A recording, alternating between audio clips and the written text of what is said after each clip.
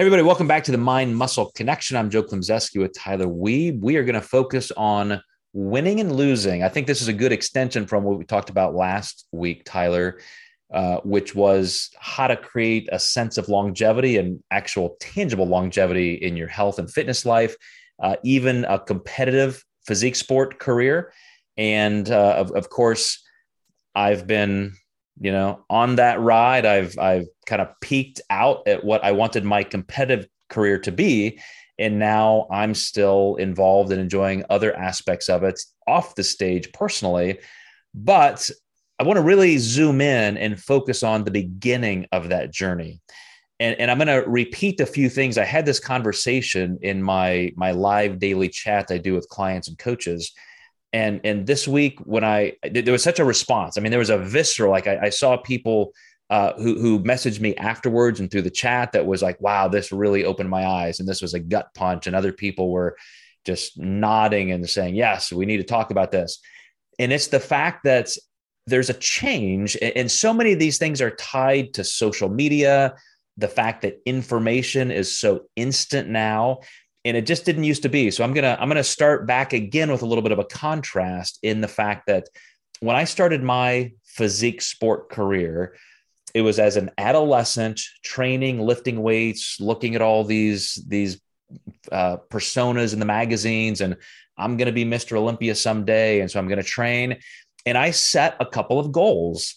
When I was 15 years old, I said I wanted to compete before I was 21. And I wanted to be a pro before I was 30. And think of how long apart those goals are. And I was willing, and it was an understood element that it takes time to grow. It takes time to mature. It takes time to build an actual physique. And every step of the way, there were wins and losses, many more losses than wins. But I was able to turn those losses into fuel to improve. And what I see more than ever now, Tyler, is so many people, perhaps because of just what they see in social media, is, oh, this is cool. I want to compete in my first show. By the way, I want my pro card next year. And because people are in such a hurry to get to the top rung, there's just so much frustration and so many people get angry and burned out. And all I remember about my 20-year career of competing is pure fun. I mean, it was great. Even when I would lose, it hurt. I planned on winning every show I went into. I mean, that was my mindset in training and motivating myself. But just like any athlete, when you're on that losing side, you get over it pretty quickly and you go back home and you do what you need to do to take that next step. So I'm just curious, you're kind of on the other side of that social media bubble. And so maybe you don't see that contrast, but how do you perceive today's current state of just what people expect out of a competition career? Pretty much that. My first competition, I expect to get my pro card, essentially, is a lot of what you see. And I think you even see that in general pop too, is they come to you and it's like, oh, I'm going to lose those 50 pounds and, we're going to do this and we're going to do that all within a year. And it's like, whoa. Looking at your dieting history, looking at where you're at right now, we're maybe looking at more of a 2 to 3 year project than the 1 year project. And I always found that to be one of the hardest things to talk to clients about, especially the competitors especially the first time competitors. You almost have to go expect to lose. You're going to go through all this hard work, probably not going to win. Sorry, that is just the sport. It's a subjective sport. And you're going to be going up against, people who have possibly, this is their 5th, 6th, 7th show that they've done over the last 10, 12 years.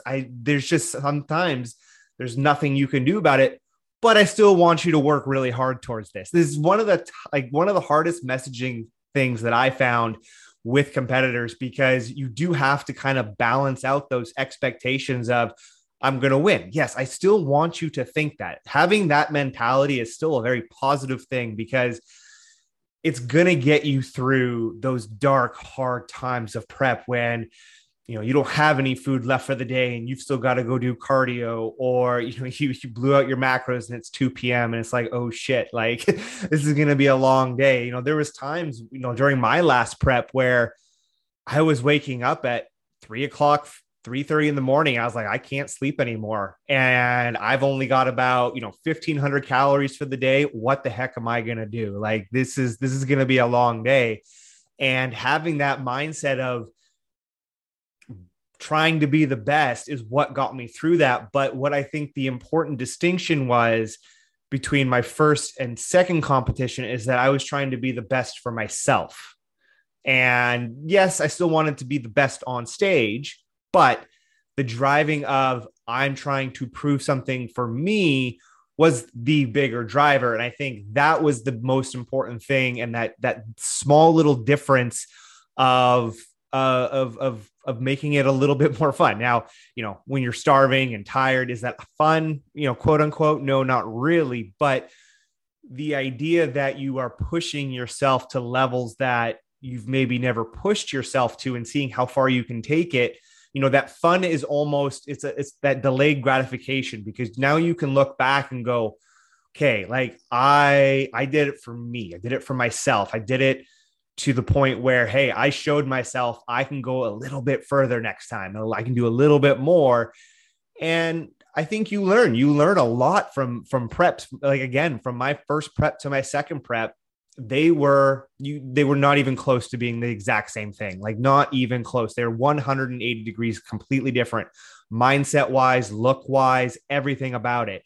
And I lost both. I did. I mean, I placed in my second one and I was ecstatic. I placed top 5 overall. And that was amazing because guess what? I didn't even place in my first one. I was in that 17, 18 where it's like, why are we even giving, those guys the numbers? So I definitely do see a lot of that. I think it's also because of the social media nowadays. Everyone's shredded a year round. Apparently, everyone looks, like a pro year round. People do that one show. They're a coach now. Look at me. And so, yeah, I think a lot of that delayed gratification, that delayed fun, has certainly kind of been swept under the rug over the last few years when it comes to competing. You mentioned 3 things there in kind of a linear way, and I want to stagger them a little bit chronologically. So you started out by saying you should expect not to win. There are people who have been here 3, 4, 5, 6, 7 shows in 10 years, and then you should expect not to win. Then you said, but I want you to expect to win. I want you to have that. That's going to fuel you. And then you talked about competing against yourself. And those are perfectly all 3 elements, I think, that we have to place in our mind. But if we try to balance them, then I know that sounds logical, but we miss a way that we can use what's very, very normal human self-delusion to its greatest advantage. So we've talked about this in this podcast before, where, people will believe whatever they want to believe. You can have all this empirical evidence and they're going to say, nope, I'm going to believe this instead. And, it's just very difficult to get people to come around to a worldview change. And this is where I've struggled with this, or at least I've wrestled with it in terms of how does this really work and how do I explain it to clients? Because I totally admit I was 1,000% delusional every step of the way in my bodybuilding career. When I said I wanted to turn pro by the time I was 30, I meant IFBB pro. And in my mind, I was going to be Mr. Olympia someday. And yet, and I'm telling you, there was never a single show when I'm training and looking in the mirror that I wasn't just sure I was going to win. And yet, most of those shows I did not win.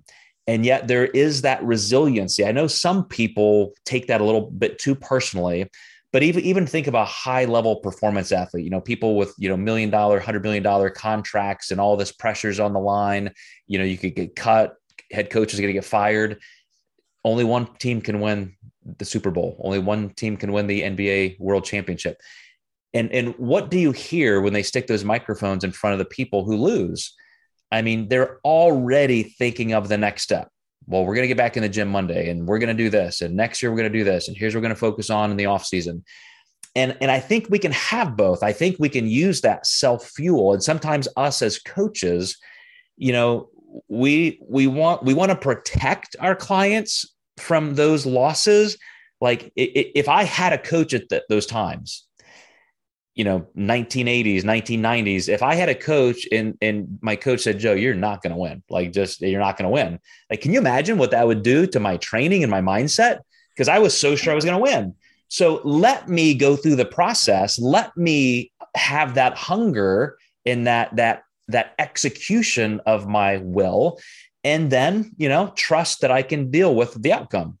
And I think that's one of the things that clients and coaches sometimes miss. So I don't know. I think the motivational and inspirational element of a coach is sometimes lost because we're trying to find that balance. And I think we need to meet those clients where they are with how their personality types are driving them.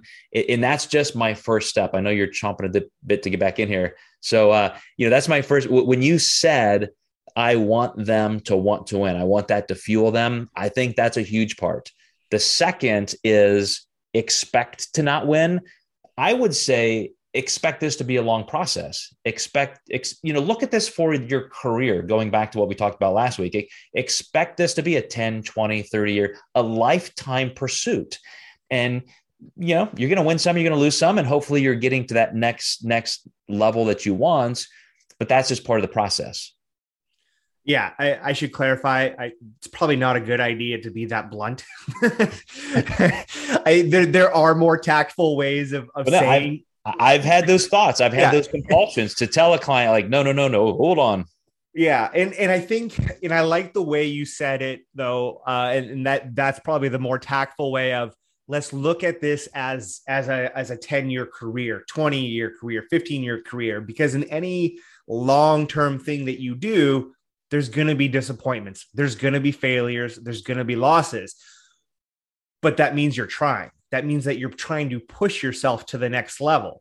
Not everyone's going to be able to come in and just rise to the top, as fast as some people we see. Those are unicorns. Like those do not happen very often. And so I think, being able to phrase it the way that you did can soften that blow a little bit. You can kind of tell them, you're going to lose in some areas, but we're talking about 10 years, and in 10 years, you are probably going to accomplish that goal at some point.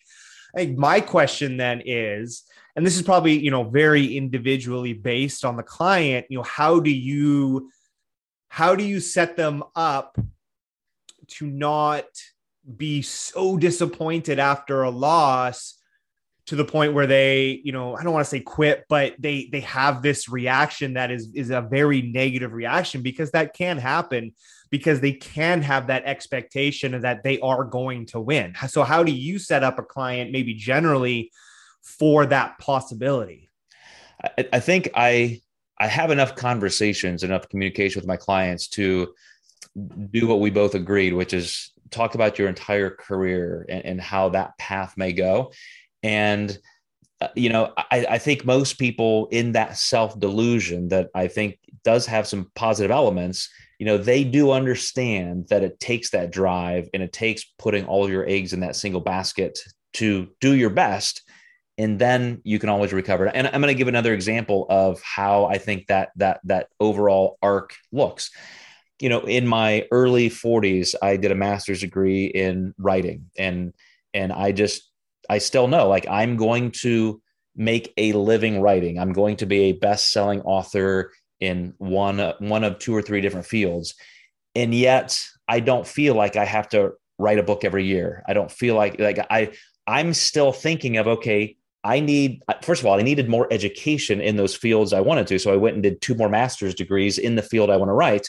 And so that was part of that long-term plan. It wasn't just, get an agent, get a publisher, get that big deal, get that $1 million contract. And now I'm looking at, okay, one of them had to deal with my kids being, adults. And so here's that. And now some of the things happening in society are here. So that's good. And when I write this book, it's probably going to be when I'm at this age and I have the time to dedicate it. And so I think if more people thought of their career that way, and I know with bodybuilding and physique sport, it's not that you can take a 20-year swipe at this, but at least in a microcosm of that, to look at, what are the steps? Bringing it back down to my bodybuilding career, it's why I ask my clients to learn to win at every level, like I did. I stayed in the novice category of small state level shows until I won. And then that earned the right to go to the Open. I waited until I won that to go to a national show. I waited to win at that level to go to a pro qualifying show. And even though I was literally placing last at every first attempt at those different levels, I ended up as a good middle of the pack pro over time. And I planned that, and I learned to win and I learned to lose. Nancy Andrews, the president of the INBF and WNBF, I've talked with her about this many times. And just a couple of weeks ago, when I was out speaking at one of her camps, she said the hardest thing for competitors, the worst thing a competitor can do is win too early, because then all of a sudden they get to that next level and they get destroyed, because there are all kinds of gaps, whether it's stage presence or all the intangibles, and they just didn't get the experience they need to be at that level. And I think that's crucial. Yeah, there's a big difference between the amateur and the pro level when it comes to bodybuilding. It's not just looks wise, like you said, the intangibles, the stage presence, like just what it comes down to hair, bikini color, like just so much goes into it at that pro level. I remember being at a pro show, a little side tangent. It was in Miami, and I have a pretty amateur eye for it. And granted, and I was like, I can't tell the difference between first call outs and fourth call outs. Like, what was the difference? I don't know. So yeah, there's quite a jump there. So it's pretty, when I talk to Gen Pop and we're talking about, trying to, get a physique, I always tell people, look at some of the best natural physiques in the world. And these are people that have been doing it for 15 to 20 years. Sure. Sorry. That's it. I'm like, that's kind of the bottom line. And so we've talked about it a lot in this podcast. It's, we have to shift that thinking to, I'm in this for life. I'm in this for the next 20, 30, 40 years. Yeah, that's definitely going to be broken up in chunks. And we're going to have those other goals along the way and, achieve these goals as we go along. But, if we can kind of shift our overall thinking, into that mindset, those 5 year, 7 year, 8 year, 9 year chunks, all of a sudden they start flowing like this.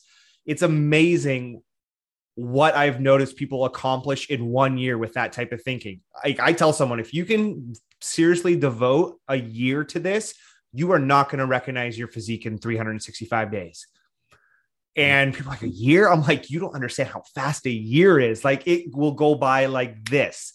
And you are going to be so happy with what you've done. You are not going to recognize yourself. And that's only just the beginning. That's only year one. Imagine now what you can do in 2, 3, 4, 5, 6, right? And then it just goes on. And so it is hard to get people to get excited thinking about the long term. I fully understand that. We are just such short-term thinkers. We always, we have this like idea that we're going to be around forever. And so it is a difficult thing to do, but once you start to see the fruit of that thinking and what it does lead to, I do find it's easier than to kind of quote unquote convince people to kind of think in that mindset. The hardest part is getting that through that first year and really, putting in the work. But once they've really realized that and seen that, it does start to get a bit easier. You brought in the happy word, and that's something that I talked to my group about this week, which is whether you ever win or not, or you ever achieve the grandest goal you think you have in physique sport, will you be able to look back and say that was worth my time just because I did that, because it was part of my self-development, because I pursued it competitively? Can you look back and say that really made me who I am and I'm grateful? Or will you say, what a waste of time, like I didn't win? And people who are just externally motivated by that next title or that recognition, I'm afraid too many of them won't. And what really brought this to my mind, you may know Rick Beato. He's got a guitar YouTube channel. a professor of guitar and producer. He's got Grammy winning songs. He's got a phenomenal, like a couple million subscribers on YouTube, very instructional. He pulled out as a little show and tell, like these old hard drives from 20 years ago and reel to reel tape. And he said, I've got a whole room like just full of these things from my year as a producer. He kind of discovered and produced Shinedown. Like he's been around. And he said, I've got this whole room full, like every single hard drive you see has just dozens and dozens of fully produced albums. And these are all the people who never made it. These are all the people that never had a hit song, never got a record label, never got that. Everybody here and millions more wanted to be the greatest artist that ever lived. Where are they now? Like I would hope that they can look back at their careers and say, I made music and I expressed myself through this art and I loved it. Even though I didn't win the greatest prize in history, it still was worthwhile and it made me happy. If all of that music represented people who were just shattered and hopeless and they hated it, like, wow, what a waste. So that's my goal. Anybody listening to this, it's, I hope you win. I hope you got the genetics to do it. I hope you got the will to do it. I hope you keep going because it's so worthwhile as a competitive outlet if it fits into your life and you can dial in and dial out at different times you need to. But man, if you're not enjoying the whole part of it integrated into your life, I don't know why you would do that, why you would keep hitting your head against the wall if it doesn't truly bring you some kind of joy. Yeah. Remember again, like I've said this so many times, it's supposed to be fun. This is supposed to be fun. Like you need to enjoy it. It's part of your life. It needs to be integrated into your life. Like you just said. And if you're just, fucking miserable the whole time, why do you do it? And I think that's an important question. A lot of competitors have to ask themselves, and even just a lot of, Gen Pop who are extreme dieting. Like, if this is just making you miserable, then why? What are you doing it for? Right? If you're competing just to chase a plastic trophy, man, I don't know how that's going to add to your life. Maybe in some way it will, but I think, yeah, you said it perfectly. It has to bring some intrinsic joy to your life for it to be, truly transformative for you, and for it to, I think truly bring and add something to your life. And it doesn't mean that if you're not enjoying it to stop. It means reevaluate and shift and say, okay, what could I do? Maybe I need to just dial down the intensity in terms of my expectations. And maybe I can get involved in other aspects of the sport and maybe just give yourself time. Maybe just say, hey, wow, I really have only been doing this for 3 or 4 years and I need to put in the time to really get there. But I really do think at the end of the day, in using that music example, I think just for pure survival, we end up telling ourselves the best story. Like even the person who never wins the Super Bowl could be an iconic, football player who should have had it. They still had a great career, and those stats and other parts of their identity become, the stories they tell. And I just want to make sure that people have that on the front end. Expect to win, drive yourself as hard as you can to win, but understand that everybody else is doing the same thing. And even in competition, you should be able to be completely happy if you're on the other side of that win, just with what you did accomplish, which is the third thing you talked about, Tyler, which is coming to the self-actualization that when it's all over, I was doing this for me anyway. And that's what should bring a good level of just feeling it was worthwhile. Definitely. You kind of said something there at the beginning of shifting expectations, and that can be a hard conversation. I also find with clients of not telling them, but having that conversation of, do we maybe need to change our expectations on our current goal right now? Because a lot of people don't want to, right? Because they feel like they need to have this goal, right? If they don't have this goal, well, then what's the point, right? I might as well have no goal. Well, let's back off a little bit, right? And Yeah, I know this isn't quite what this podcast is about, but I still think it's an important thing to mention of it's okay to shift your expectation. It doesn't mean you failed. It doesn't mean you've done anything wrong. If anything, it shows growth, maturity, and self-awareness of, you know what? Maybe this just wasn't for me. I told and convinced myself this was what I was supposed to do. I did it. You know what? There's nothing wrong with trying so many things and figuring out that it's not for you, because at least you fucking did it. And now you know, right? And, It was that's a huge thing. As I was going through this kind of professional values list this week in my posts, it's one of those things I talked about, which is I'm going to fully support you in your biggest goal, but I'm going to also support, change, which is exactly what you said. So winning, losing, and living. Thank you, Tyler, for some great commentary. All you guys watching, listening, appreciate you as well. Mind Muscle Connection. We will see you next time with another topic that we hope helps you make this all just a better part of life and make you a more complete person. So we will see you next time.